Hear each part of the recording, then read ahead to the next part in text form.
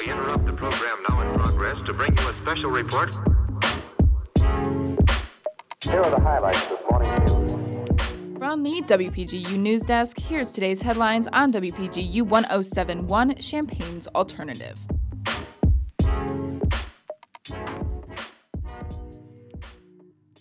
From WPGU News, I'm Tori Gelman. It's Monday, July 19th, 2021. As of yesterday, the intersection at Walnut Street and Main Street is an always stop due to construction activities. The intersection will remain an always stop until new traffic signals are installed. Visu Sewer will be closing one westbound lane of University Avenue between 1st and Chestnut Streets for maintenance activities, and the closure will be in effect from today until the 23rd.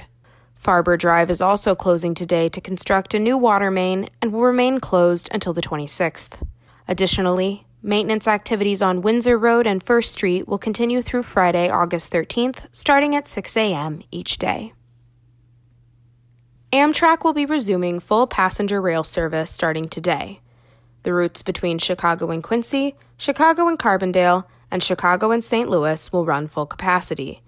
This reopening was made possible through federal funding due to decreased ridership during the pandemic.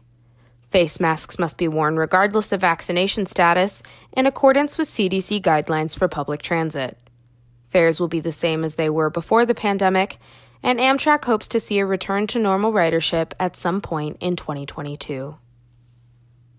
Judge Andrew Hanen of Texas ruled the Obama-era DACA program unlawful Friday, creating uncertainty amongst thousands of immigrants who are now unable to apply for DACA status. Undocumented immigrants who migrated to the United States as children are protected from deportation if they have DACA status and are permitted to legally live and work in the country. Hanen argues that the program is unconstitutional because it violates the Administrative Procedure Act and ruled that the policy was implemented illegally. While the ruling does not affect the 616,030 immigrants who currently possess DACA status, it does create complications for 81,000 DACA applicants who have yet to see their status approved. The legislation has been under fire since its initial implementation in 2012. President Biden has claimed that the Department of Justice will appeal the court decision. Over 180 are dead and thousands more are missing after massive floods struck Germany and Belgium over the weekend. More than 10,000 people had to evacuate their homes to avoid the flooding, as entire towns were leveled by the water.